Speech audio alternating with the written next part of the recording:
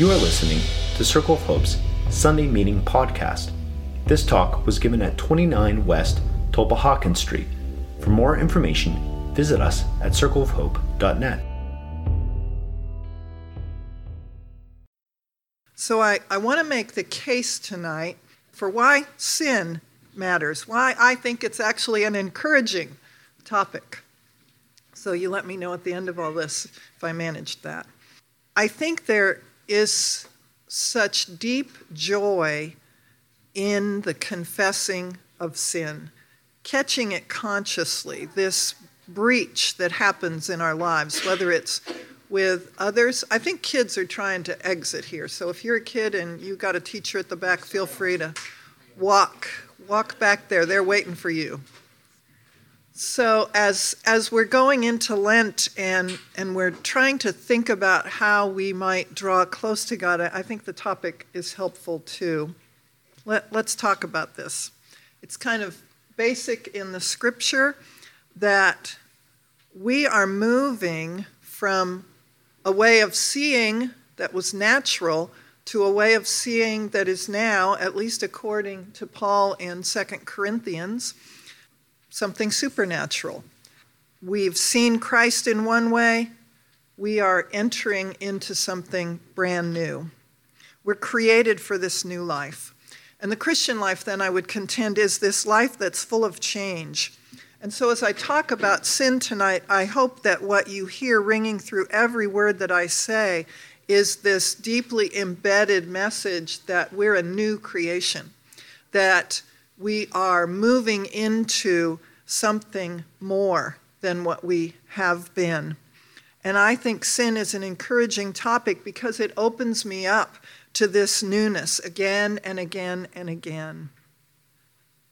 God seems to me to be intent on this co-laboring thing. He wants us to be partners with him rather than just having some overwhelming experience of God that somehow moves us in a way that doesn't quite involve the fullness of our persons. God's not interested in that. Instead, he wants this cooperative process. I think it's a little bit like taking splinters out of the toes of boys. I'm an expert at this. I learned early in my life as a mom that I needed to convince whosever toe I was working on that they needed to stay still, even if it hurt. And that was going to mean a better outcome. And I think this kind of conscious surrender to God so that God can really pull out of us that which might harm us is a pretty good metaphor of what the New Testament certainly pictures as this problem that we all experience that the theologians have taught us to call sin. So like with a splinter that must be cut or pushed or plucked out of a child's foot, you really can't do that until the child is yielding, right? Still letting you do it. You know these two people. One of them is sitting right over here. And they are out at Rod's folks when they were alive, lived on Lake Havasu in Arizona and had a boat. And Ben and Joel are on that boat, and we climbed a lot of places and walked a lot of wood docks and got a lot of splinters. You know these people too. One of them sitting back there in the back row in a green t-shirt. He's over here. You might not recognize him. Still doing that kind of extracting work on wood docks to this day. Convincing the kid that you will hurt them a little is hard work, but it's kind of absolutely necessary. Some of you may have run into this quote from C.S. Lewis before. I just want you to ponder it with me tonight again. The terrible thing, the almost impossible thing, is to hand over your whole self, all your wishes and precautions to Christ. But it is a far easier thing than what we are all trying to do instead. For what we are trying to do is to remain what we call ourselves, to keep our personal happiness as our great aim in life, and yet at the same time to be good. We are all trying to let our mind and heart go their own way centered on money or pleasure or ambition, centered on all the kinds of things we would do to get by in life, and hoping, in spite of this, to behave honestly and chastely and humbly. And that is exactly what Christ warned us you could not do. As he said, a thistle cannot produce figs. If I'm a field that contains nothing but grass seed, I cannot produce wheat. Cutting the grass may keep it short, but I shall still produce grass and no wheat. If I want to produce wheat, the change must go deeper than the surface. I must be plowed up and resown. So this process of becoming as conscious as we're able of this thing called sin, this parts of us that seem to be working at separating us from others, separating us even from ourselves, separating us from God. All of that needs to be plowed up in order for us to even see it, catch it. Something new has to be given. And that's all about what Christ wants to do and why I think sin is encouraging when we can name it and offer it to God. So the history of the Christian church is an unfortunate story of a kind of preoccupation with sin. At least that's one way we could read Christian history. And I don't want us to repeat that tonight. I hope that's not what I'm doing. But I also want to contradict a watered-down version of Christianity that I think is going around pretty thoroughly in our day, that is solely about comfort or solely about consolation. There is much consolation for us in the arms of the Lord, but make no mistake, God will not leave you as you are. Change is at the heart of our gospel. It is our good news. There is also desolation in this good news. It's a reckoning with who we are now in our damaged selves and the meeting with the living God, by God's Spirit living with us and moving us into new life. There is a real letting go, a real turning around that must happen and happen repeatedly. So I do think sin matters. Without a personal understanding of sin, we miss the freedom Christ offers. Without a personal experience of naming our sin, we miss any chance at the deep joy that forgiveness brings. Without a personal wrestling with sin, we don't stand a chance at being able to forgive others or ourselves. By the way, I'm a therapist, and I know this is not normal therapy language, but I think it's vitally important, and I think good therapy goes to the heart of this because we work at trying to help people see the patterns in their lives, patterns of thinking, patterns of feeling, patterns of behavior, and it gets at this. But let me tell you another story that I hope illuminates this a little bit. When I was a freshman in college, Anton LaVey came to my university campus. This was way back in the 70s. I don't expect too many of you will recognize that name. But he was the head of the Church of Satan. It headquartered in San Francisco, and I was in a university just south of the city. As a relatively new Christian, this scared the bejeebers out of me. But I determined that I should go and listen.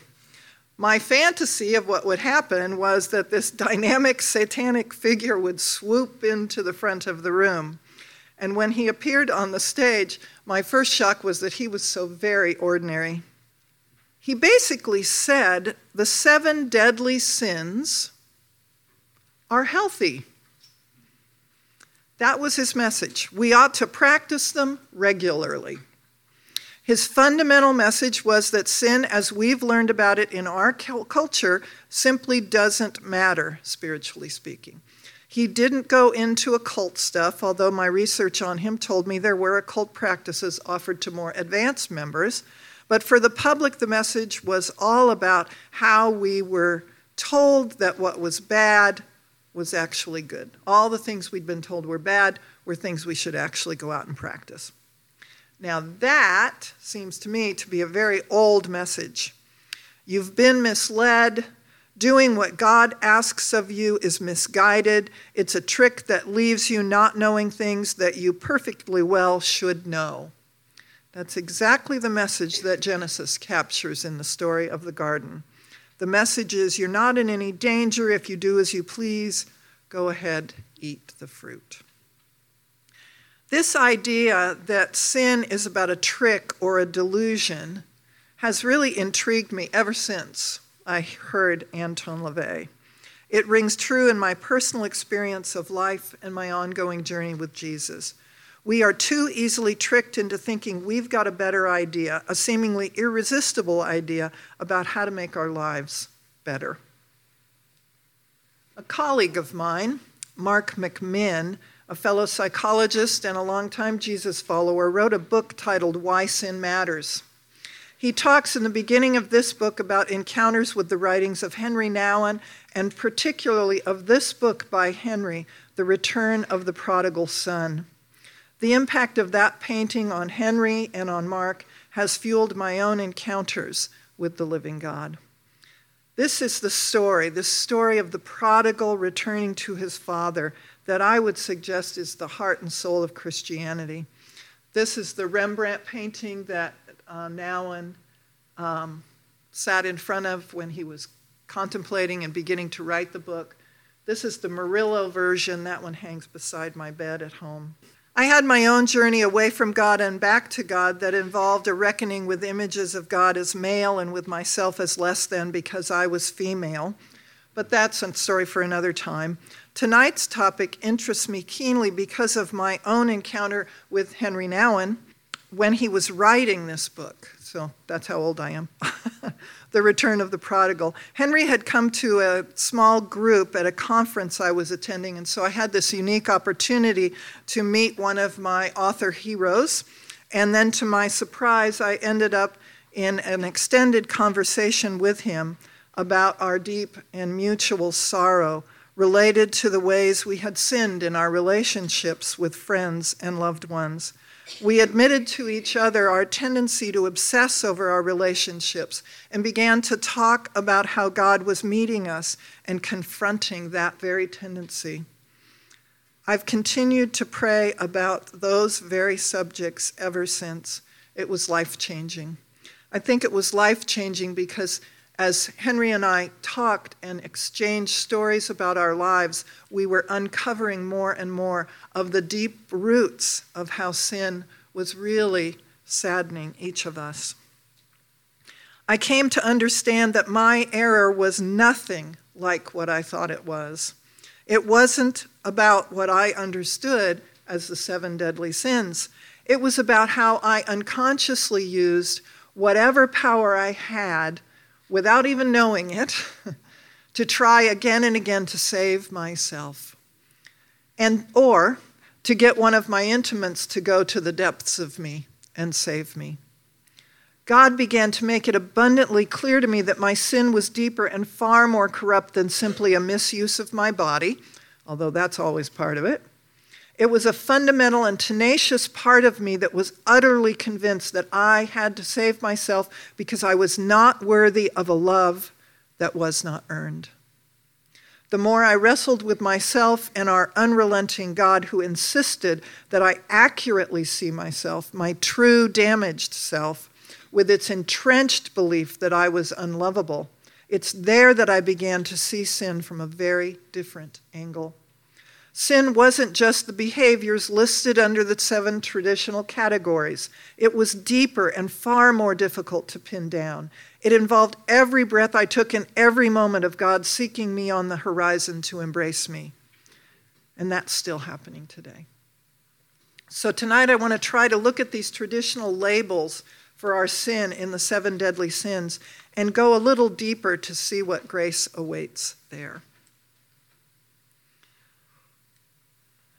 Gluttony. We all know about comfort food. The attempt to feel better by eating is as old as humankind is old. In my field of psychology, we've linked food to oral fixation stemming from early childhood experience and needs. It's always more than just food. We celebrate with food. Food is a gift. But when you use food in a vain attempt to control others' perception of us, or even our perception of ourselves, we become in very dangerous places. bulimia, anorexia, you know the names. There are lots of uncomfortable facts out there now about how our demand for certain foods damage our planet and our bodies. Needs are real and we all deal with them, but then there are addictions. So, what's under the food thing? And now just to pull the conversation a little wider, I think it's also important to point out that it was hunger, after all, at least in part, that turned the prodigal son toward home. Maybe we need to listen to our hunger more carefully rather than eat the next helping. Lust is often listed as one of the 7 deadly sins. It's often listed first if you come from church circles. It's the one we think about at the top, right? Sexual appetite, unchecked sexual desire, a lack of purity.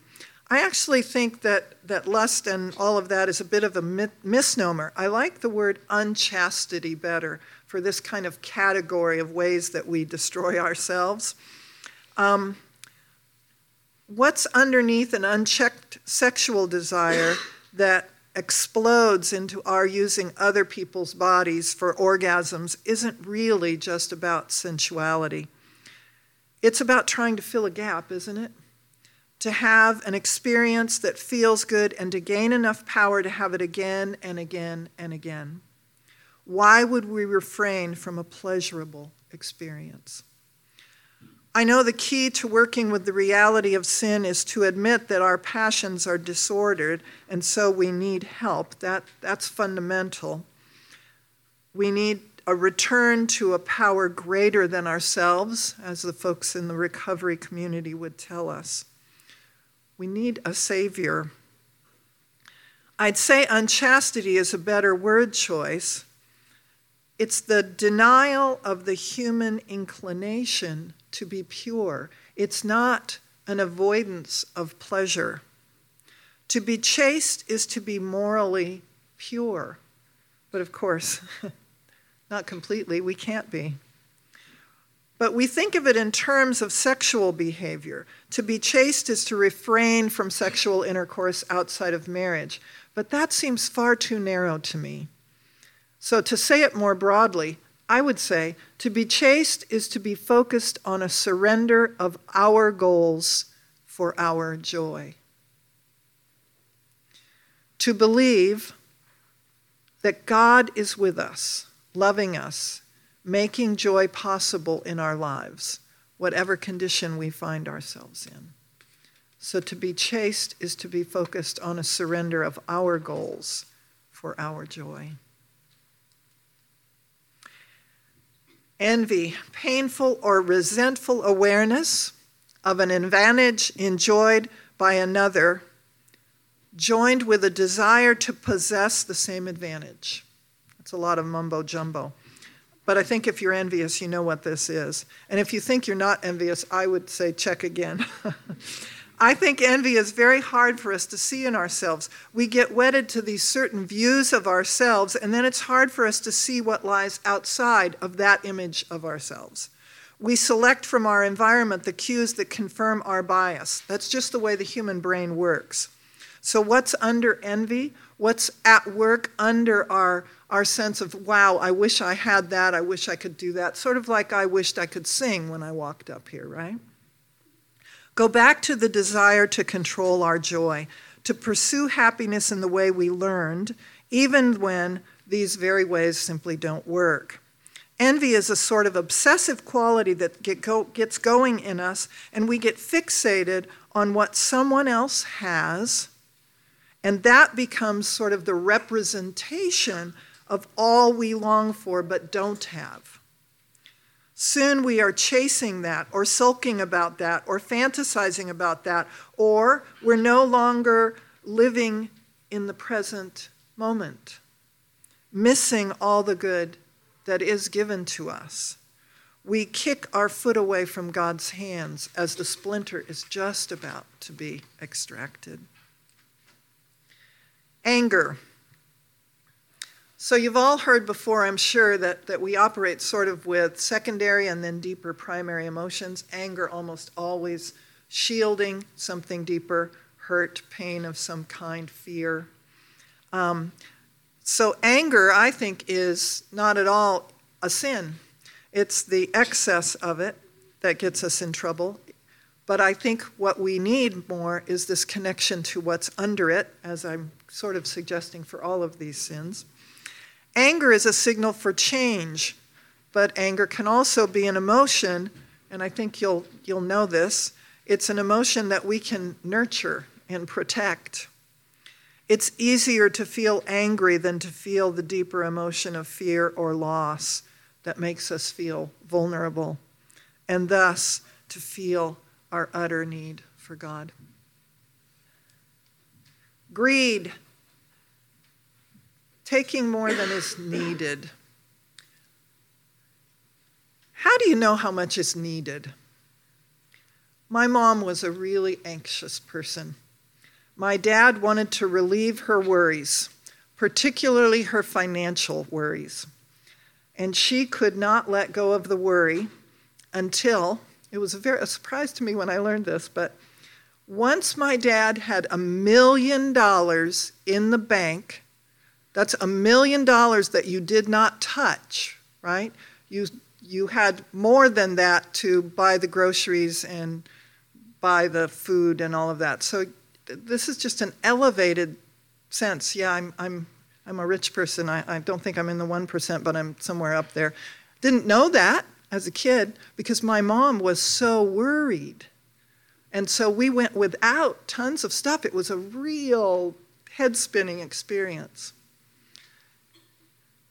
She needed $1 million to be untouched before she could begin to relax, begin to live a life. How much is needed? I've been asking myself that question ever since. And I think my mom missed much of what could have been hers in her life if she could have released some of that.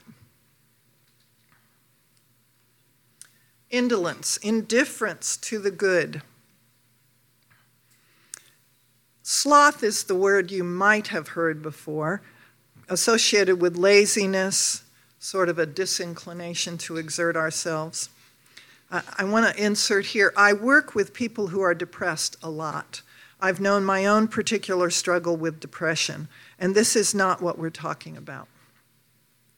A symptom or a side effect of depression can be the avoidance of activity or what looks like from the outside laziness. However, the inner world of the person who is depressed is not inactive at all. It's quite the opposite. There's too much going on there, too much negative voices pressing in for isolation, casting blame, casting shame widely. So that's not what we're talking about when we talk about indolence. Indolence is more about a brokenness in the human spirit that creates an indifference to what is happening again in the here and now, what is given, what is worthy of your consideration. It presses for overlooking gratitude. It focuses on the bad relentlessly. By the way, one way to break out of this is to do something. The paradox of the human heart, we all kind of believe these contradictory things. So for a person who's depressed, one of the things we often recommend is that they do something too, even if it's just take a walk. I would say for a person who is caught in this kind of indifference, this rampant sort of resistance to what might be good in the moment, that they too can do something, break through the tendency to isolate. Try to be aware of the present moment. Let me buzz through the rest of these. I'm getting long here. Pride. I like the idea that what pride really is love turned upside down. The capacity to love self to the exclusion of others is not the design of God. It might be the design of capitalism, I'm not sure. In the prodigal, we often see first the behavior, right?